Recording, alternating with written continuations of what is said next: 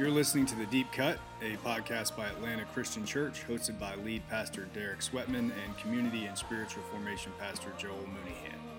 Each week, we take a closer look at the history and theology surrounding the week's lectionary text to give you a deeper knowledge of God's Word and what it means to us today. We're glad you're here. We hope you enjoy what you find. And now, let's get started.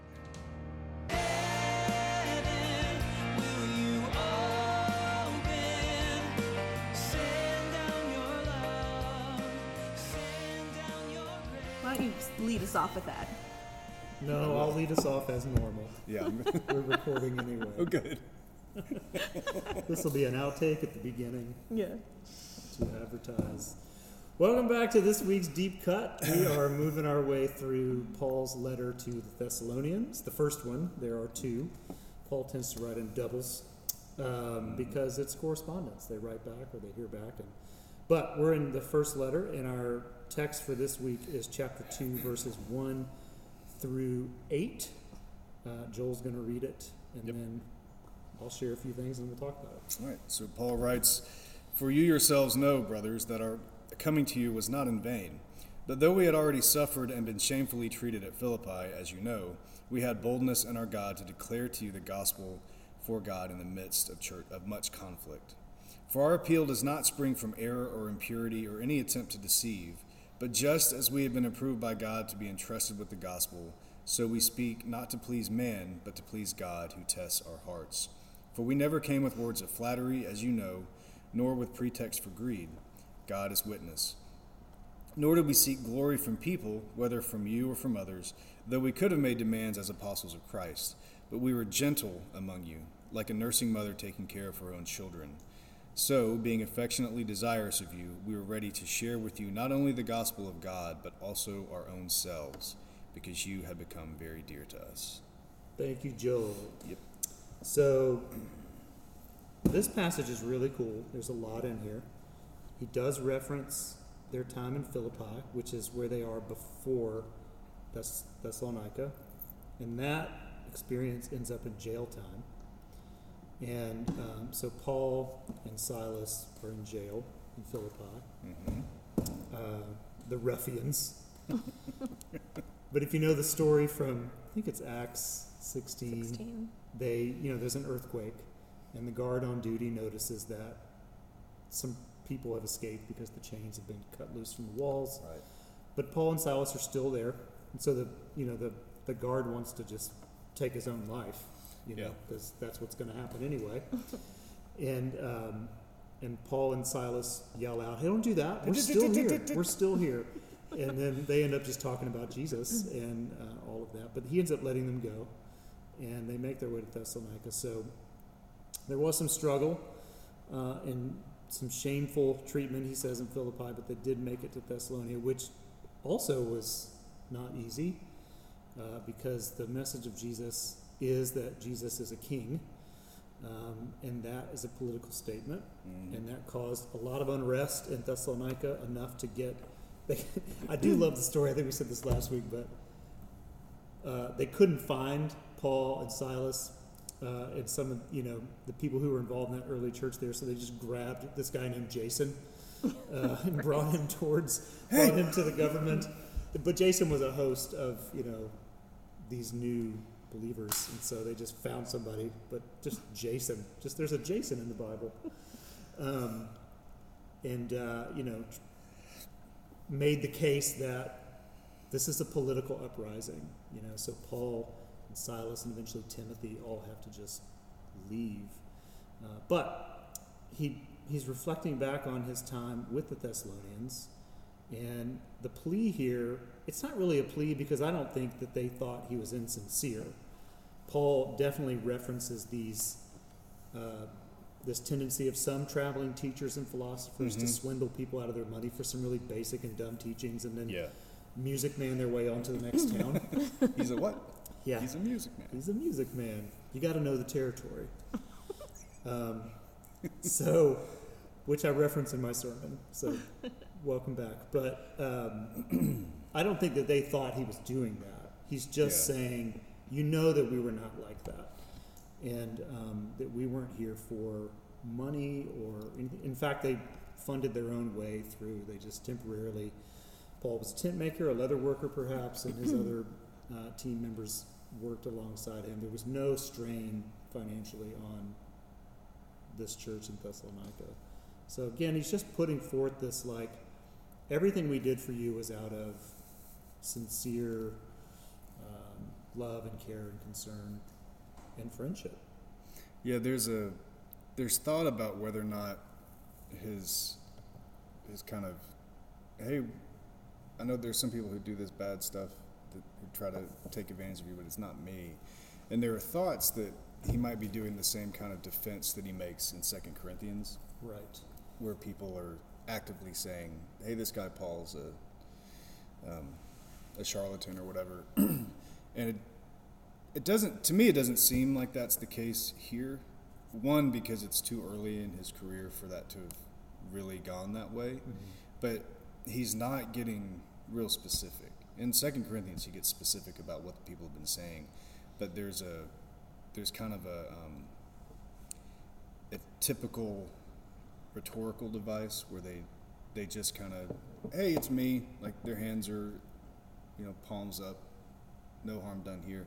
But I do wonder, and this is just my own speculation, if some of what Paul does in this kind of thing is sort of a disclaimer because of the reputation he had before. Mm-hmm. Because he had a lot he was overcoming. Yeah, because not only was he behind the curve on the whole Jesus thing, but people, when he first converted, people were real skeptical of him because he actively sought out Christians to stop the Jesus movement. I don't know. There's no real evidence of that in this, but I do wonder just in general of how long Paul had to live that down. Because could not have been easy. Yeah, he's trying to prove his integrity there. Yeah. And like you said, overcoming maybe a lot of his past and what he had done previously. Yeah. And I think, too, his mentioning sufferings is a way to shine light on that truth about himself, too, and about his coworkers. Like, we're not going to suffer for something that isn't genuine, at least not for long. Like, you can suffer your way through a lie, but it doesn't, personal physical torment doesn't usually stand up. Yeah, the truth will out. Yeah, you'd much rather just go, you know what, it was all for naught. It wasn't true. And I think I'm done with the beatings. Yeah. He doesn't gain any. That's an interesting thing about it, is that there's sort of this skeptical view that, the church was a power play in all of this. And there's a good case to be made for that a few hundred years later. But in the very beginning, none of them gained anything for what they did, and all of them died. Well, and Paul does the almost that same thing when he's explaining who he is, and he's giving his past of, like, these are all my accomplishments, like, right? Yeah. And all of those things should raise him up, should maybe make him a potential for power and to be in charge and all of this. But he actually dismisses all of that and says, but all of that is for nothing. Very like, it doesn't rudely. matter. Yeah. Yeah. Well, yes. He does. But I mean, yeah, he regards all of that, as just excrement. And that's true of all of them, is that there was nothing to be gained for saying that, one, that Jesus, a crucified guy, had risen and was the Messiah. So they're not gaining anything from their Jewish standpoint. And by proclaiming anybody other than king, as king other than the emperor, you got everything to lose by saying that. And so no avenue you could talk about Jesus then got you anything but trouble. Yeah, you were putting a very clear target on your back. Yeah. At that point in the Roman Empire. And a lot of moving on from that, a lot of the language he ends up using in this little riff is very personal, very friendly, and very disarming. I underlined, just as a point of personal study, went through and underlined every time he used a familial term. And in this text, and I may have missed some, but The word gentle, which we know also is translated infants, mother and children. These are all people very low on the social strata.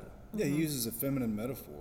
Yes. That's a, yeah. you don't do that. So he is, and Paul will do this in a lot of his work, but he is redefining the cultural boundaries of what makes a church community, and even putting himself in a place with these titles of like, those are meaningless in our culture. Yeah.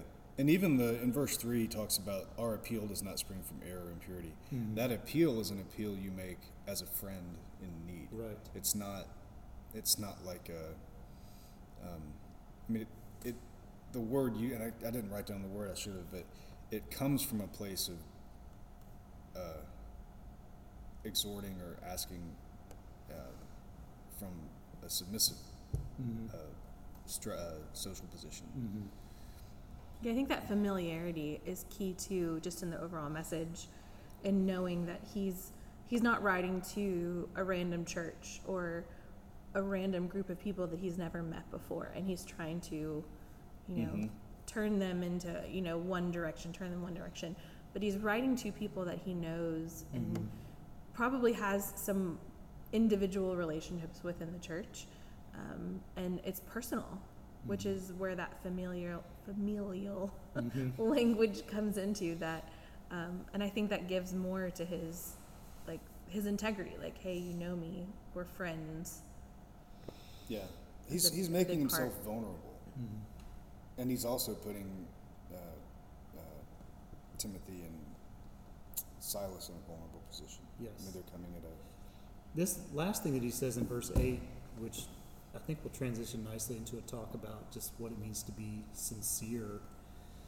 But he says, so being affectionately desirous of you, we were ready to share with you not only the gospel of God, but also our own selves, because you became very dear to us. So this is a very powerful little statement, at least for us on the pastor end, because the church has a tendency, and has had this tendency for long time past, to be very insincere in its presentation of the gospel, the good news of Jesus. And, it's a sales thing, it's a bottom line thing, it's in getting baptismal numbers up, it's to serve some purpose other than just the thing itself, and so I think that the church has to reckon with this too, because in everything that we do, every program we do, every gathering we do, every event we do, every service we do, at least on my end, I know there's and I know you guys will agree because you're subordinates, but you know what I mean? We have to go into those things with no expectation other than we're doing these events and programs and services to serve our people, not to win awards, not to get book deals, not to have anyone notice, but just, we do this event because it's good. It's good for us to be together. We do this service. We want to talk about Jesus in this way because it's good to know these things, etc. There's no other motive. It doesn't mean we don't struggle, with how many did we have? But those are normally conversations for us around, is this something we should continue doing or not? It doesn't really have anything to do with, is it being helpful? Yeah, is it being helpful? Is it meeting a need? Yeah, it has very little to do with our self-worth, because that's already in the toilet. Well, but I do, that is a good, not the self-worth thing, but just when I love that he says that we're not just offering you the gospel of God, we're offering you ourselves. Yeah. And I've seen a lot of pastors who, and I've been guilty of this, but you do get into that mindset of what am I getting out of this? Or more, I think, is shielding yourself from having to be vulnerable with these people, I'm a pastor, and so I've got it all together, I've got the answers, I'm above reproach and all these other things. And I think that there are pastors who want to convey that, and there are people who have that opinion.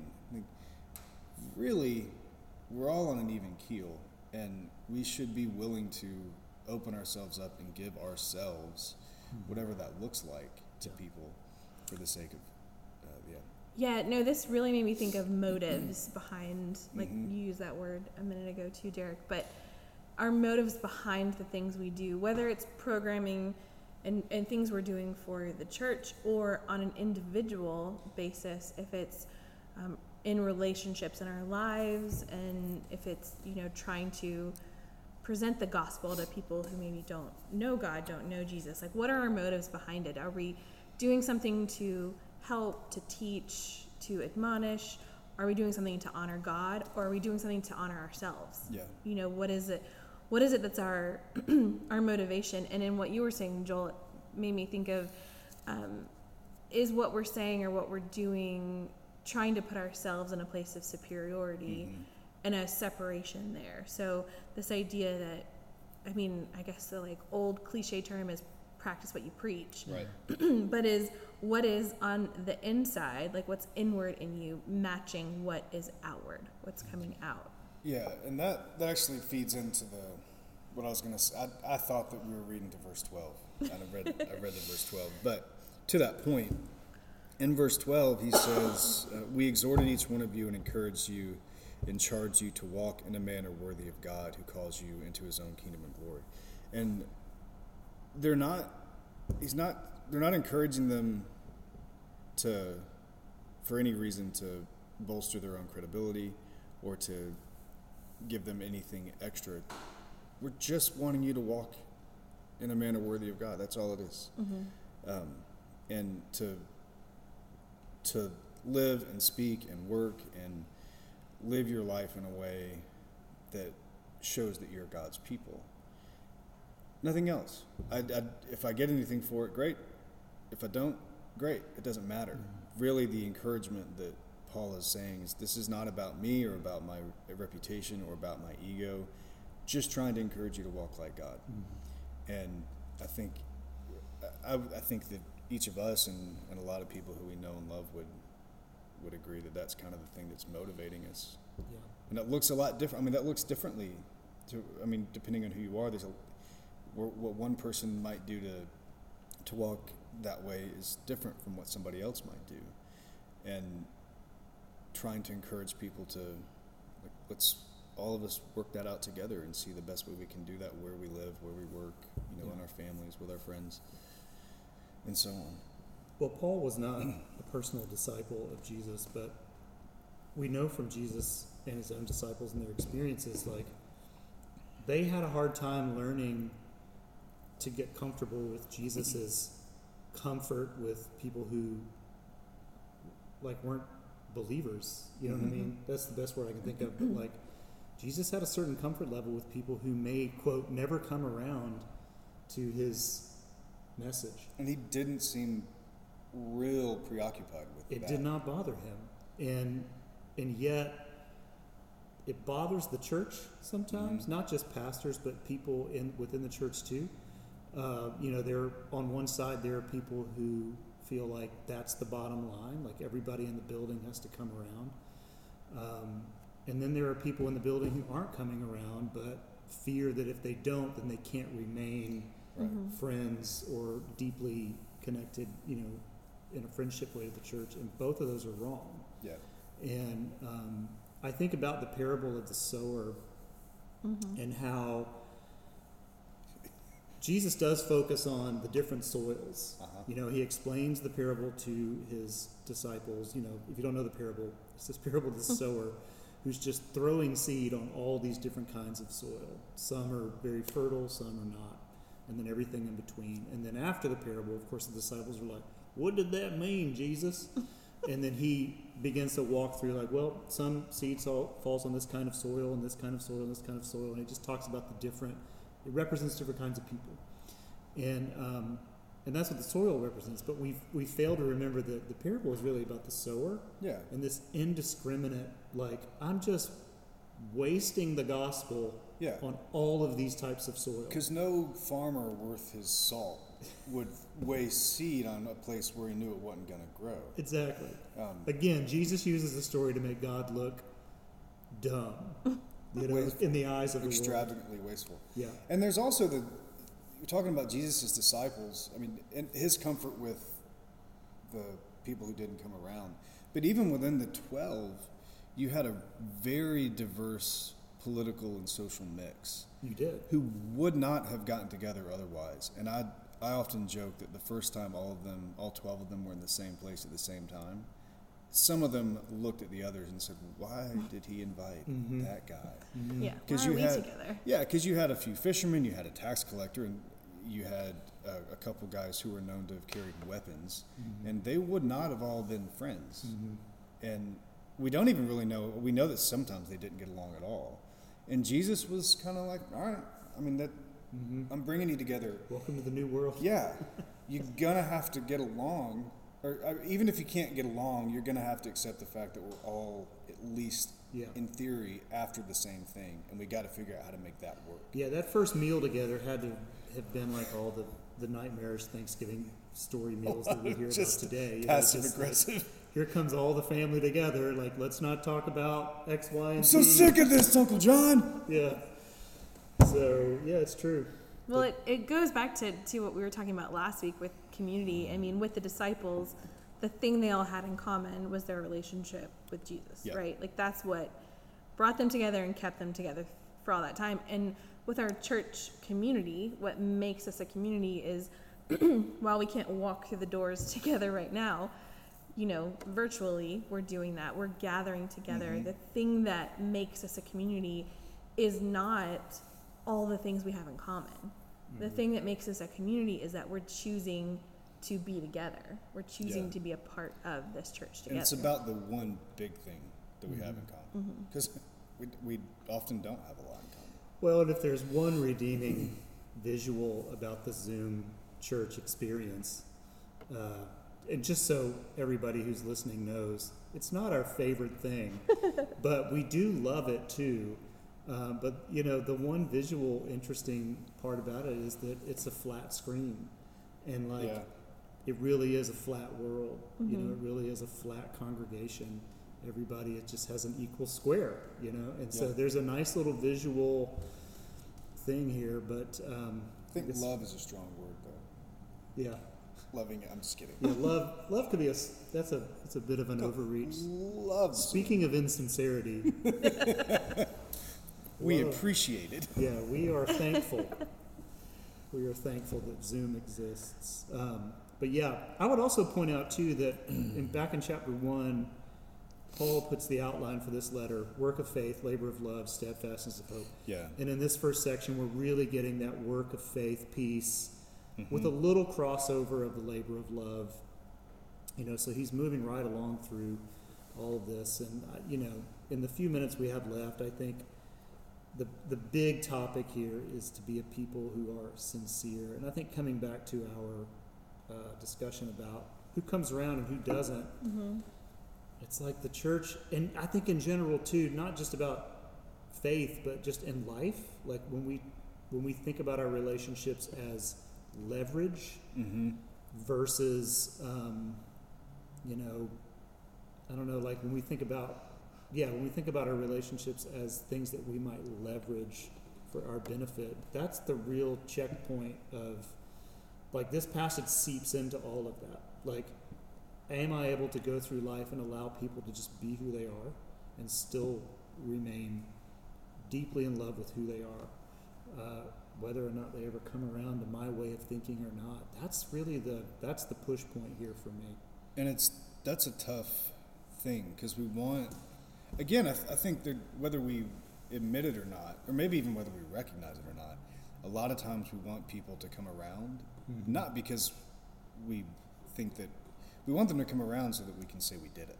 Well, and this has anything to do Look with at someone me. who's in danger. Right. We're Yeah. just talking about ideologies, we're talking about faith, we're talking about just any number of things that doesn't have to do with somebody's health or well-being. And any of those conversations, it's not, you're not really wanting them to, if you're really obsessed with it, there's probably some aspect of it where you do want them to see the truth, or however you want to say that. But I think there is an element of it that's just like, I want the hash mark on the scorecard that I got that person, and I got that person, and I got those 10 people, or whatever.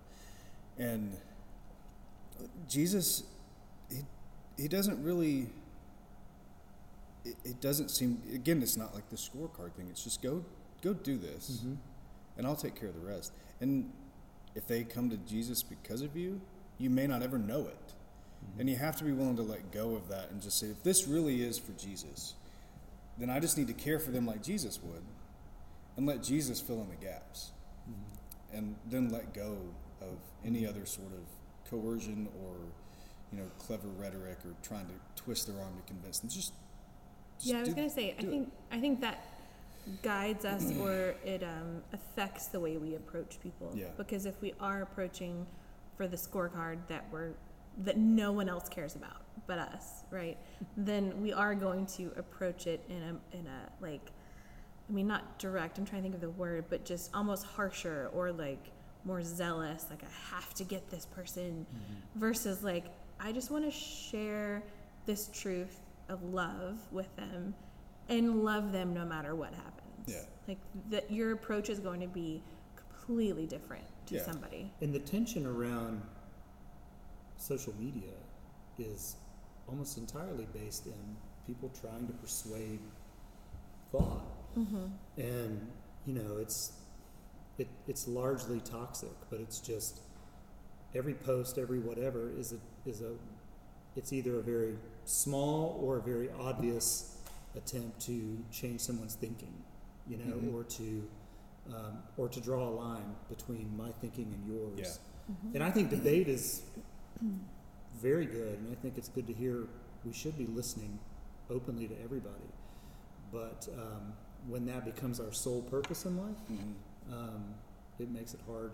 And it's frustrating for some people in the church when I would say we fall into this category, but we just don't push as hard as maybe other churches might with the message of Jesus, because I feel like we're giving the message of Jesus just like anybody else, but it's really up to people, and it's up to whatever they're hearing and processing, and I think people are welcome.